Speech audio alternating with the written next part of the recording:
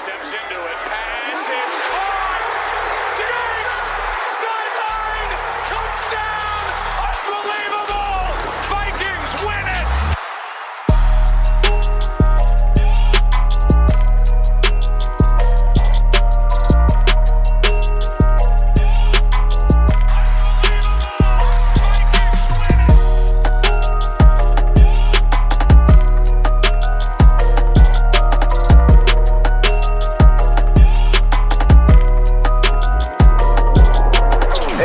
Back to the Unbelievable Podcast. I am BJ Rydell, back here with my guy Drew Mahold, and today, well, we're going to start taking a look at some upcoming training camp battles, specifically the positions on offense for your Minnesota Vikings. Obviously, there's a big signing this week. Well, I guess relative to July, it's a big signing, I suppose, and that's bringing in wide receiver Dede Westbrook. That, of course, bleeds right into our conversation here today and how the Vikings will approach that wide receiver 3 position that Drew has been harping on for, 2 months now or so, something like that? Long time. I mean, this is actually probably during the Diggs and Thielen days. So, I mean, it's been a problem for a while now. So we're going to go a little bit more in depth on that. Drew will finally have his shot to kind of break down what issues he has with that spot on the Vikings roster and how it could affect them down the road. And if we get to it, we'll also talk about some Aaron Rodgers stuff as well. I mean, again, we've been saying it for the last couple podcasts. Of course, he's not on the Vikings roster, but he's somehow influencing everything that the Vikings are going to be doing for probably not just this year, but also the future years to come based off of what he, apparently is planning on doing here, according to Adam Schefter. So that's the game plan for today's show. Let's get it started here right away. Let's start with that wide receiver position, just because, of course, Dede Westbrook is the main news here as of July 26th. Again, not a whole lot happening during the summer. Some of these signings towards like the very beginning of training camp, you have to be a little bit skeptical, but this feels like a good one. I mean, I'm excited about this signing. I want to temper my optimism a little bit because I got really excited about Tajae Sharpe last year, and we know how that turned into about 3 targets and 1 catch. Right. So I think Dede Westbrook's a different player though, and I think he adds different dimensions that are immediately can have a high impact on what the Vikings are going to try to do in 2021. Yeah, it is kind of the cycle, right, where the Vikings sign some receiver to not a big name receiver per se, but somebody that's recognizable and is kind of expected to come in and fill a role. And that guy generally kind of doesn't pan out. It's sort of been this theme over the years. Whether you go Mike Wallace, kind of more in the past, and more recently, obviously Tajae Sharpe from last year is kind of the more recent example. But a couple of reasons you have to like Dede Westbrook. First, Keenan McCardell, that kind of connection there. Of course. The new receiver coach from the Minnesota Vikings, Dede Westbrook, played for him back in Jacksonville. And so there's obviously some familiarity there, and you'd think it'd be pretty seamless for the transition for a guy being on a different team, but having the same position coach. That's got to be a really nice move. And, obviously Dede was comfortable with it based on his social media postings and whatnot, that he kind of wanted to be in Minnesota. McKinnon kind of persuaded him, and the Vikings didn't really let him leave to go visit another team without a deal. So obviously there's, both sides wanted this to happen. And number 2, I think what I like the best too is that, he can play a lot of slot. I think 70-80% or something of the snaps in Jacksonville were from the slot, which I like because you get Thielen outside, Jefferson outside, and then Westbrook can be sort of the guy in 3 receiver sets in the slot if you want to go that route. So I think this really puts a target on Chad Beebe's back a little bit because that's kind of that's sort of his specialty the slot type guy. And so in camp, I think he's got a lot to prove if he's going to make this roster now because of this move. I love the move in the sense that it had to be addressed. You could not go into training camp with your number 3 receiver being BC Johnson or Chad Beebe or whoever else. You had to pick someone else, at least with some experience. Dede Westbrook is that guy. The familiarity with Keenan McCardell, it just made a ton of sense. Absolutely. So, from a wide receiver sense alone, it seems like it's pretty solid pickup, right? Dede Westbrook, of course, did not play much in 2020, 2 games on the stat book last year. He tore his ACL. That has to be a concern, right? I mean, he did there's no good time to tear an ACL, of course, but he did tear it early on in the season. you have to expect that progress has been made. You know, if you think about the progression that Joe Burrow has made already, and he's expected to be starting the team with training camp, I feel like the Vikings wouldn't have made this move without feeling fully comfortable with his situation in his knee right now. Now, that being said, I think that there's still reason to be somewhat concerned. It's a lot easier to re-injure your ACL for one. Just that's one thing. Number two, this is a guy who has made a living, whether it was at Oklahoma as a college playmaker or in the NFL with the Jacksonville Jaguars, is a guy who is great with the ball in his hands, right? Eluding defenders, getting around players, making moves, making plays with his eyes. Has been a return guy before too, I believe. Exactly. And that's what I was going to get to as well. But my point being here is that a knee injury can affect a skill player of that nature a lot more than it may affect someone who doesn't need to put as much, strain on their knee. Dede Westbrook is a guy who's going to be attempting to be elusive. He's going to be attempting to, he's going to be one of those guys that actually runs a 40-yard dash in the NFL because he will run that 9 route. And most importantly, like kind of what Drew just said is, if nothing else with this player, you're probably getting your starting punt returner for 16 games, assuming his health holds up, because the Vikings have not been able to catch anything in terms of punting the punt returns. Basically since Marcus Sherrill's left, the Vikings have had issues with fumbling the football. This gives you a secure player to put back there that also gives you some explosiveness as well. This is a guy who has scored on punt returns. This is a guy who has been dangerous since he was 18, basically, with the ball in his hand. So for those reasons, it's a huge signing, especially relative to the contract value. He's not breaking the cap for this guy, and it's basically a 1-year, let's see if this works situation. It makes a lot of sense. And then you just have to throw in what Drew was saying before and how he blends in with Jefferson and Thielen as well. You can mix and match your targets now. You can move all these guys around the formation.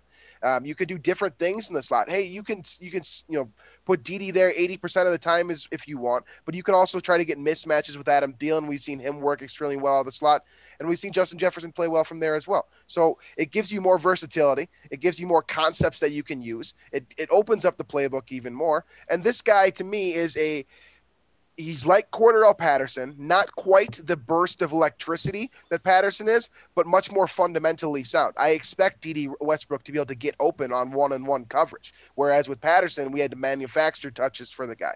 He's like that type of player in terms of being able to manufacture touches for him, but he can also get open on his own as well. So I think that this looks like a really good move, but again, you have to temper some level of your expectation. Right. Because this is happening in the middle, at the end of July, when the Vikings have a direct need. And like you said, you couldn't go into training camp with the fight between Chad Beebe and BC Johnson for that number 3 spot. Now you have a true competitor, a guy who has worked with Keenan McCardle, as you said, and also a guy who brings, a vast knowledge of how to play the position in a different way from a different organization. He's had multiple, seasons over 500 receiving yards. I'm not saying that this guy's going to break he's not going to break any records. But over 500 receiving yards in multiple consecutive seasons in the NFL, that's an accomplishment and something that you can work with, especially as a number 3 wide receiver. Right. I mean, that's a solid number 3 receiver output, especially for a team like the Vikings that I still think even with the signing, they'll probably be in that, 2 receiver personnel quite a bit. I would imagine it's still going to be a lot of Mike Zimmer likes to run the ball and whatnot. And so, I will say too, though, that, we should also not forget about Ihmir Smith-Marsette too, which I think he almost has a better chance to be a contributor than like Beebe now, because he's got that explosiveness out of Iowa and he can be more of a return guy too. So I think the Vikings are, not, I still have concerns about the depth, but it's certainly a lot better just by adding this guy that has experience, that has, the pedigree, like you said, at 500 yards a couple times. And he just has that experience that, the BC Johnson doesn't, that Chad Beebe doesn't.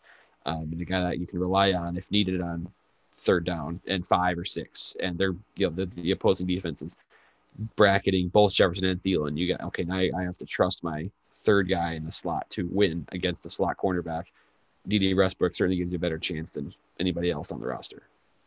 So last thing here on Dede Westbrook too is just, you have to kind of, for those of you, and I'm sure there's most of our listeners out there, watched him play to some degree at Oklahoma in 2016.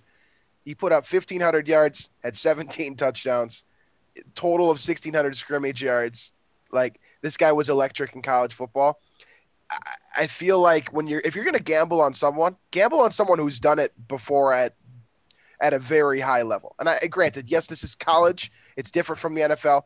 But Oklahoma, Also Big 12. Yeah, I was going to fair point. But I think that when you look at the body of work from Dede Westbrook, there's reason for optimism with this signing. Whereas maybe last year when we were talking about Tajay Sharp, we were trying to find reasons for optimism. I think it's a little bit different situation here. I think this, hopefully will work out at least as, from a return standpoint, will be a huge benefit to the Vikings roster. But I am interested in that wide receiver battle a lot more now because of his presence. So let's dive into that a little bit more here. Obviously, Jefferson and Adam Thielen are your 1A and 1B. That's not changing. Nothing's going to happen between now and the start of the season for that to be affected. We're most interested in what happens at that wide receiver 3 spot, or just the third guy that's going to come out there, technically the third or fourth guy, depending on what the situation may be.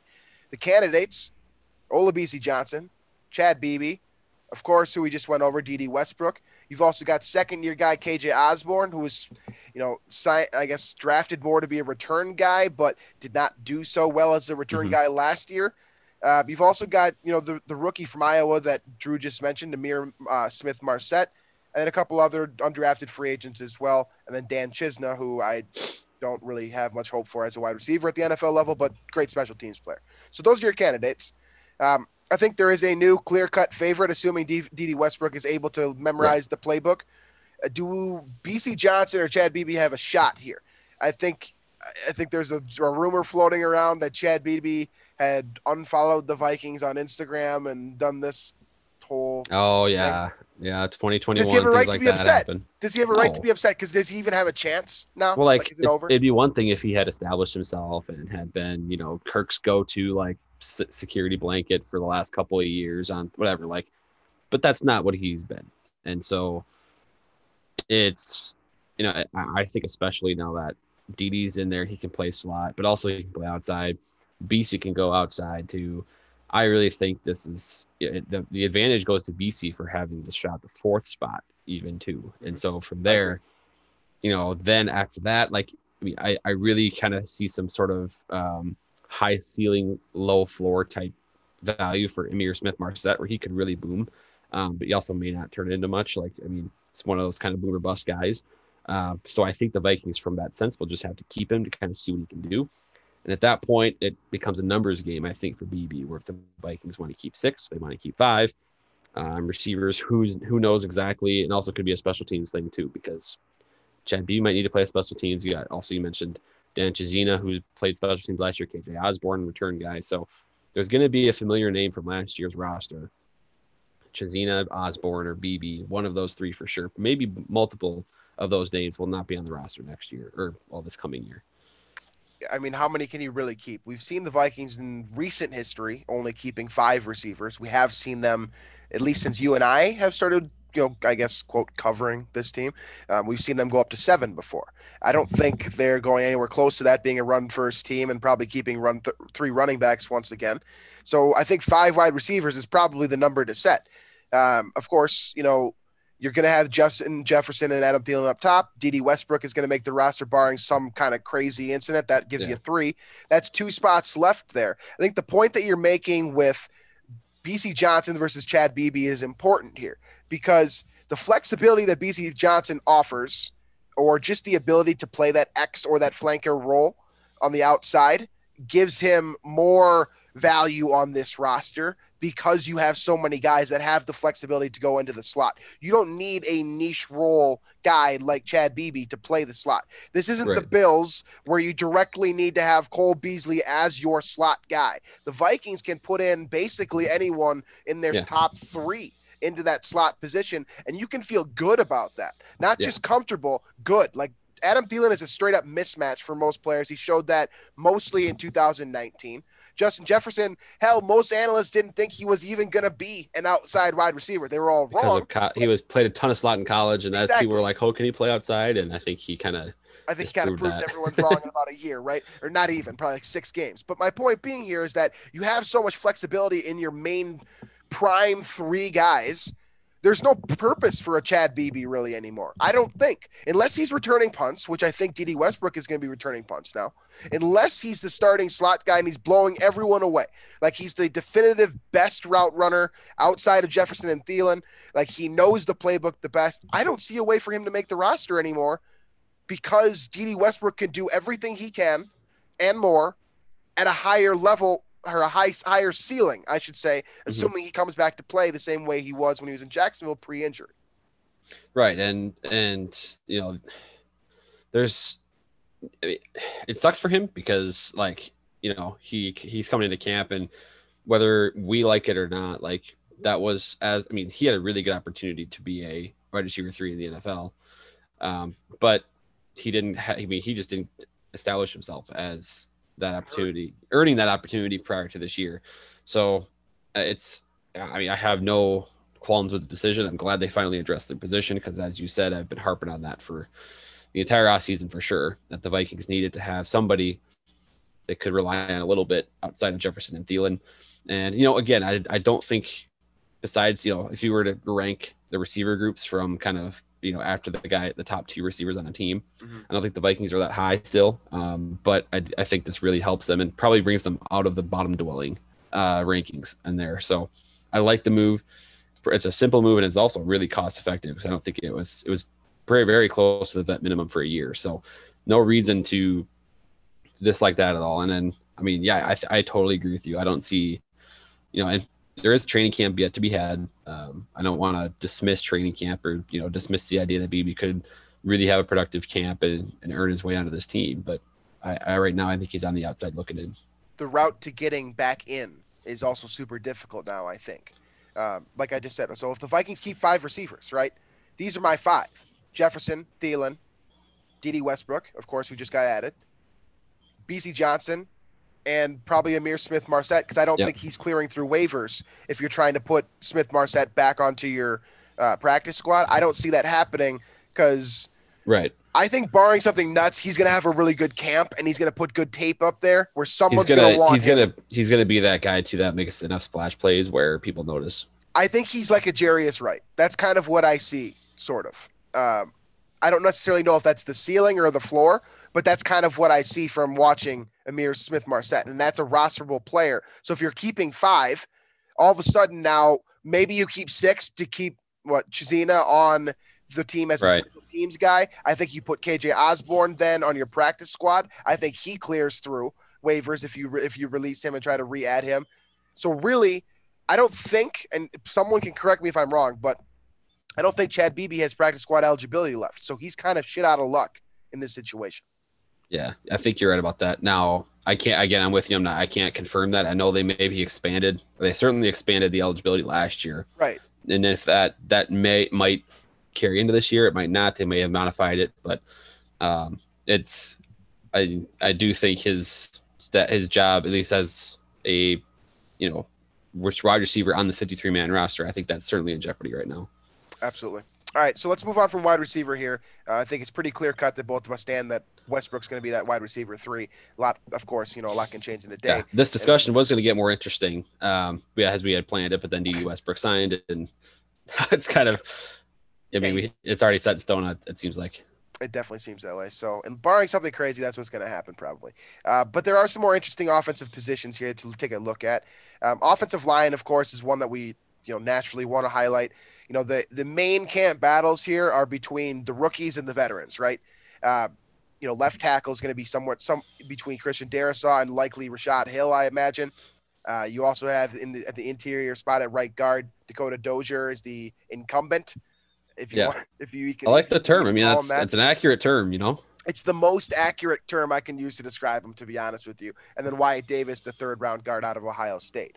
I think those are the 2 primary kind of camp battles to look at along the offensive line. Of course, there are a few other things that could shake out, but I tend to believe Ezra Cleveland already has his spot locked up. Brian O'Neill, of course, then Garrett Bradbury by seniority, I think it's a start as well. So to me, those are your 2 main spots. That right guard spot with Wyatt Davis, attempting to fight his way into that role, and then Christian Darrisaw, the 1st round pick, who I think, in theory, you'd think as a 1st round pick might have more leverage to end up in that starting role week 1, but we've seen what Mike Zimmer has I done was in just terms gonna of say his that. approach. Like, I think this is important because while Darisaw and Davis as well, I think, are probably your two best players at their respective positions in terms of overall value, talent, that type of thing, they don't have the seniority that Mike Zimmer loves with regard to starting week 1 in September.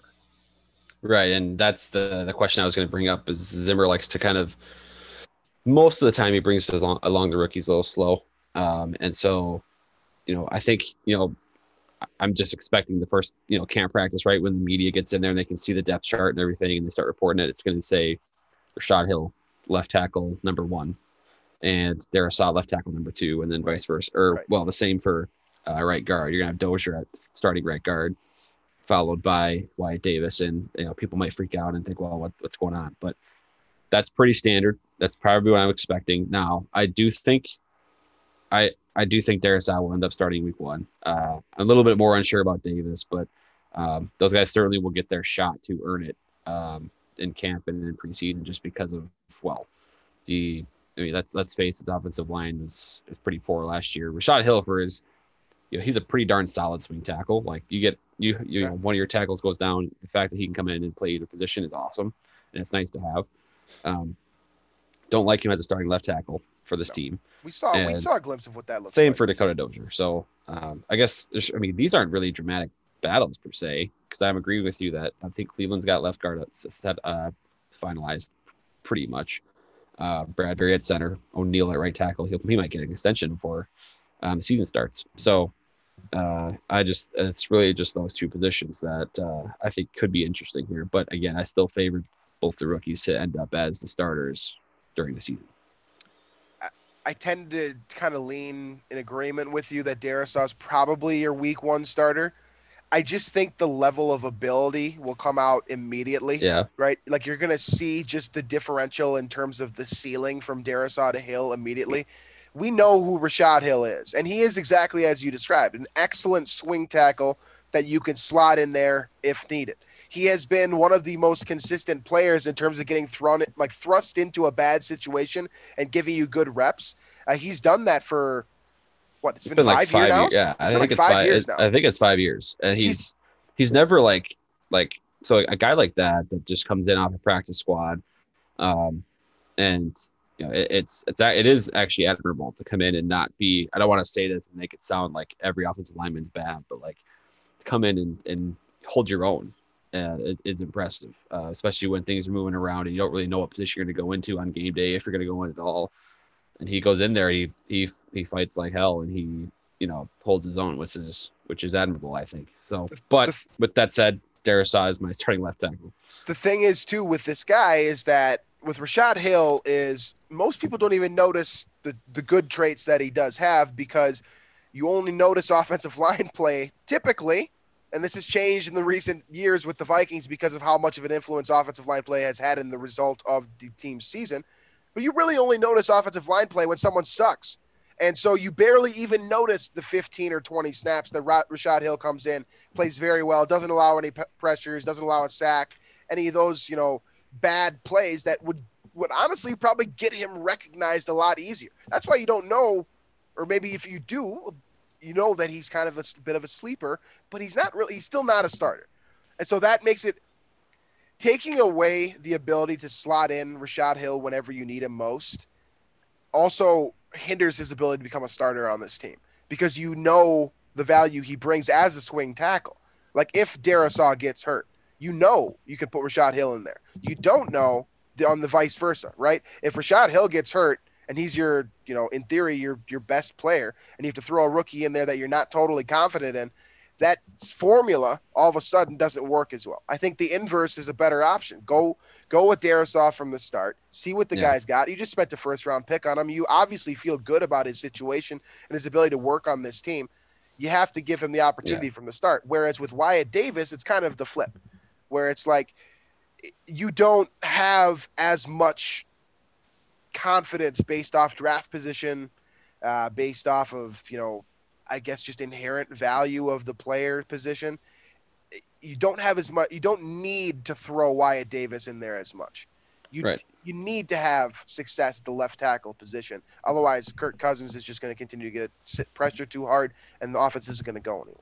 Well, I just think with Darrisaw, like I think the point you made about spending a first round pick, see what he's got. There's really no reason not to throw him in right away. So at guard is one thing because we talked about how guard I have very little I don't put a lot of value at the guard position. So I'm not going to be too concerned with what the Vikings do there. But at left tackle, you're the guy you drafted first round. You gotta give him that chance early on, I think. Last question here, and then we'll dive into a bit of Aaron Rodgers and then get out of here. But we brought up Mike Zimmer's tendency to sit rookies, whether that's Stephon Diggs for probably too long, or name Jefferson probably too long. I mean, pick your guy, right? There's been plenty of them since Zimmer arrived in 2014 where it kind of feels like he didn't put him in early enough. Is it right? Are we fair to criticize him for that? Or should we just be like, all right, the coach knows what he's doing. He knows when to play him. Well, because on the other side, it's like Laquan Treadwell, where he should have never been playing at all. Like there are guys, I mean, so I get the hesitation in some respects, but I mean, it is tough though, because like when you have a superstar, you don't really know it until you find out. But if you have a complete bust, you also don't know until you find out. So it's right. I get the hesitation, and if you're comfortable with the guys that you're playing, that's fine. But in a way, like you have to get Justin Jefferson in your week 1 lineup heavily. You have to get Stephon Diggs in your rotation, dressing on Sundays sooner than week 5 or whatever it was that year. Right. So, yeah, I mean, it's just, I think, especially if you draft him that high, like as Darrisaw, you got to get him in the game. I mean, it's one thing if it's a 4th, 5th, 6th round pick. A little different situation with Darrisaw. That's why I think this is a fair question. If you spend a first rounder on a guy, give him the chance early and often, I think. Okay, last thing here. So Brian O'Neill, of course, is the Vikings' right tackle. He's been a stable force, all-pro caliber player. There have been rumors, discussions, online discussions, I should say, like Reddit discussions about moving Brian O'Neill to left tackle. That would throw a wrench into basically this entire discussion. Are these conversations happening post drafting Darrisaw? I think to a degree, because then you see flipping Brian O'Neill to left tackle, having him be your guy at left tackle long term, and then having Christian Darrisaw being your road grader right tackle. That's essentially going to fill Phil Loadholt role, a guy that could obviously play, left tackle at a high level as well, but maybe he's better suited based off of his talent or what have you. I mean, I don't know a whole ton about offensive line, fundamentals and things like that, but I mean, I keep Brian O'Neill at right tackle, especially now that you're gonna. I think that's the whole discussion right there. To be honest with you, like, does it make more sense to keep a guy who's had a ton of success at right tackle? I'd say keep at the him same there. spot. Or do you challenge him and say, okay, maybe this guy could be what we thought Matt Khalil was going to be? And there is that possibility, but I think that gamble. Is it worth the risk? At the very least, you see what Darrisaw has. You don't want to draft your franchise left tackle or a guy that could be that, and then kind of throw that away, put O'Neill in there, and things could crumble on that. You want to see if Darrisaw can be that guy first, I think, and then maybe down the road. You can maybe try O'Neill out there if it gets to that point, if Darrisaw doesn't work out. Yeah, I'm with you. I am under the belief that O'Neill's played so good at right tackle, you just have to keep him there long term because he's proved it time and time again now that he is a NFL caliber, all pro level tackle on the right side for sure. You know that. It's like, why would you give that up? Why risk it? Why risk it when you think you might have a left tackle in Christian Darrisaw? You don't know. Why risk it before you don't know? Right. So I'm with you. I think that discussion is ridiculous, and that's kind of the internet for you. But okay, so last piece here. I think that about rounds out the offense. I don't think that there's anything. Maybe back end wide receivers. Kirk Cousins will be your quarterback. Dalvin Cook will be your running back. Tight end's going to be Irv Smith, Tyler Conklin. I mean, there's nothing else to discuss. Yeah. Back end running back 3 between Amir Abdullah and Kene Ngawu. I probably butchered that name. Sorry. I think you did. Yeah, that's not good. Hopefully he gets cut. I'm just kidding. Okay, let's talk about Aaron Rodgers briefly because this saga is reaching its climax, and super entertaining from a Vikings fan standpoint. So I Oh. think that you guys Well, will it's love sad that we're reveling in gonna this. kind of have to end all the kind of jokes and memes and stuff about, gosh, well, it's a shame, Rodgers might not come back, but I think it's cool. So the official report, I believe, was that he and the Packers sort of reached or almost reached an agreement to, have him come back this year and essentially give him that opportunity to leave after 2021. And it's worded a bunch of different ways based on whoever your insider is, but essentially they're going to review it after next year. They're going to kind of void 2023 in the contract.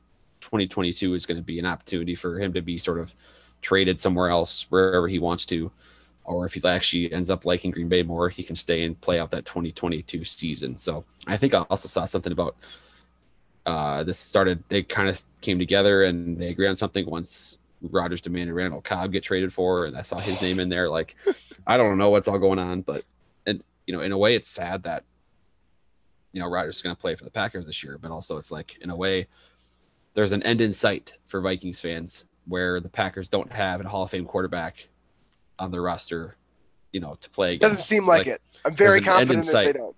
Yeah. There's an end in sight, that, okay, and maybe it's next year, it's the year after that. Finally, the Packers might have some struggles at the quarterback position, and we'll finally get to watch that unfold. Okay, so a couple things. Short term kind of sucks because he's going to be really good this year, and that's going to be I mean, it's gonna. I never actually kind of. I don't think I did either, but it was a possibility 24 hours ago. It's not really a possibility anymore. I wanted that dream because I'm nervous. I'm very much concerned that he's going to max out this year for sure. Oh, he should, and he will. He's the type of guy who is going to love walking away from the Packers, and he definitely wants to walk away as like a Super Bowl champion. So he's going to bring his A game. The same thing's going to happen from Davante Adams because it sounds like Davante Adams is going to play 1 year, try to max out his ability to make sure that he can get the optimal results in the free agent market, and then he'll probably go sign with Oakland and play with his best buddy Derek Carr. And then Aaron Rodgers will move on, go do his thing, and the Packers will be, in theory, bleeding, right? But that's your long-term reality. In the short term, you have to be, a little bit concerned. But the long-term reality, if you're a patient Vikings fan, this is a good thing. This is a great thing. Exactly. Yeah. If you're a patient Vikings fan, you understand probably, and I really think this is a fair take. The Super Bowl window is not open right now. It might be open starting next year if you can do a couple things right, if a couple things go the right way, if Darrisaw turns into an all-pro, if Kirk Cousins leaves and Kellen Mond turns really good, there's a lot of things that can happen. That last if was just massive. Like, those ifs got slowly got bigger. Like, if Darrisaw becomes an all-pro, if Cousins leaves and Mond becomes good. I think it's, to a degree, it's fair because I don't think the Vikings are a Super Bowl contender right now, but they could be very, very soon if a couple things go the right way. It could also just be Kirk Cousins is really, really good all of a sudden. I don't know. I'm just saying I have seen Kirk Cousins. I tend to think that here's the deal.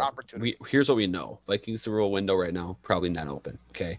So thank you. The fact that, if the Packers have Rodgers, who cares, right? Because it's, to me, it's not affecting the Vikings' chances really one way or the other. Yeah, they might have a better chance to win the division, but they're not doing anything in the playoffs with this team if they go 9-8 and win the NFC North, right? But the Packers, if they have Rodgers, they can win the North. Vikings don't have to deal with playoffs. Packers can go in and lose another NFC Championship game. Fine by me.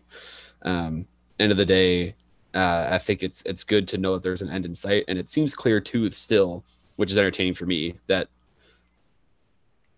Packers were not able to satisfy Rodgers completely. Like, he's coming back because ultimately they didn't budge. They just weren't going to make him happy. It got to a point of like too much pride on either side where the Packers didn't want to give Rodgers the satisfaction of demanding his way out. And so instead of the Packers potentially maximizing trade value, instead they're like, you know what? No, we will make you stay here for a year. And they came to that agreement last minute. So I don't know, whatever. This is kind of the conclusion everybody sort of expected, but at the end of the day, there's an end in sight for the Packers having an elite quarterback there to pick apart the Vikings, and I'm glad that's finally coming to an end here in the next couple of years. I'm going to knock on wood with that because one thing, that condition in Aaron Rodgers' updated contract that says he has the opportunity to play for, quote, who he wants after the 2021 season. That includes the Green Bay Packers, by the way.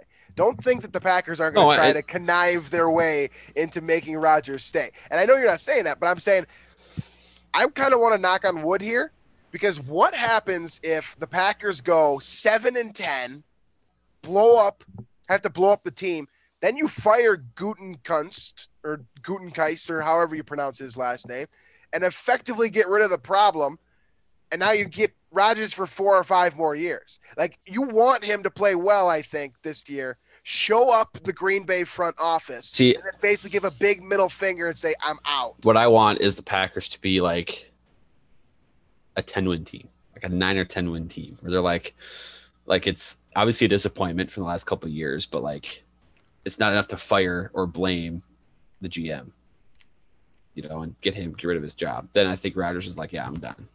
Like a 10 or 11-win team. Yeah, I think the Vikings can compete with that too. Like, what if they're a 9 or 10-win team, they win the North, but they lose to the Vikings twice? Like, well, that would be awesome. Like, I know, that's what I'm saying. Like, ultimately, I think you're right. For the patient Vikings, this is a good way to end that show. For the patient Vikings fan, this is a good thing. Yes. Because the end is near, hopefully. It seems that way. And yes. It also seems like the Vikings are moving in the right direction. At least, the last few moves that they've made, I feel comfortable with the guys that they've drafted recently. I think the Vikings are trending up. Packers are trending down. And from my vantage point, that's a good thing. I think that's a good place to end this show. So any final thoughts before we get out of here? I don't think so. I mean, we got training camp finally started here. It's kind of weird. We're already in football season. It's exciting, but it's weird. I don't know. I did see something that I did want to point this out. So Madden ratings came out, right? Oh, yeah. Or the receiver ones. They didn't have Justin Jefferson in the top 10. And it's now just apparently there's a big rivalry going on between the Chargers Twitter and Vikings Twitter because of the whole funny. Yeah. Justin Herbert thing last winter with the Rookie of the Year award. And now Chargers Twitter account, the official one, was gloating about Keenan Allen's receiver rating being higher than Justin Jefferson's. And so it's funny to watch that all unfold, even though ultimately Madden ratings are quite possibly the farthest thing from an indicator of how good a player is. So interesting. It's pretty funny, though. Yeah. And I do love the Chargers Twitter account. I wish they didn't have a vendetta agait's the Vikings because their social their media best team is tweet hilarious. was from 2007 when it was the PF Changs or whatever. Yeah. That's the best one. They still have it up. It's great. All right, then. Well, I'm excited for fans, by the way. Small little piece there that next year the Vikings are going to have fans in their stadium again. And just even from a TV standpoint, like I'm just excited for that. So it's nice to have this thing coming up. We'll continue on with this discussion about training camp and so forth as we lead up into the season. That'll be the game plan moving forward here. As far as where you can find us, iTunes, Stitcher, Google Play, Spotify, wherever else you listen to your podcast. If you prefer to watch the show, Drew and I are available on YouTube. That being said, I look terrible today because I'm sick and my voice is awful as well. So thank you for fighting through this with me. Check us out on Daily Norseman as well. The rest of the Climbing the Pocket team we're currently putting together a content schedule for the entire season right now. And it sounds like we're going to have stuff dropping every single day of the week. So keep an eye out for that. Check us out. Yeah, like I said, on Daily Norseman, I read the comment section. I was talking with a couple of you guys on the last show. Seemed like you guys didn't like that one. Hopefully this one was better. We're always trying to improve. Hey, I don't take any of that stuff personally. I think it's fun. I brushed up on the law of averages just for those comments. Thank God. I think our audience would appreciate that. So as always, guys, we're just joking. Thank you for joining us. We appreciate you taking the time to listen to our show, and we will catch you next week.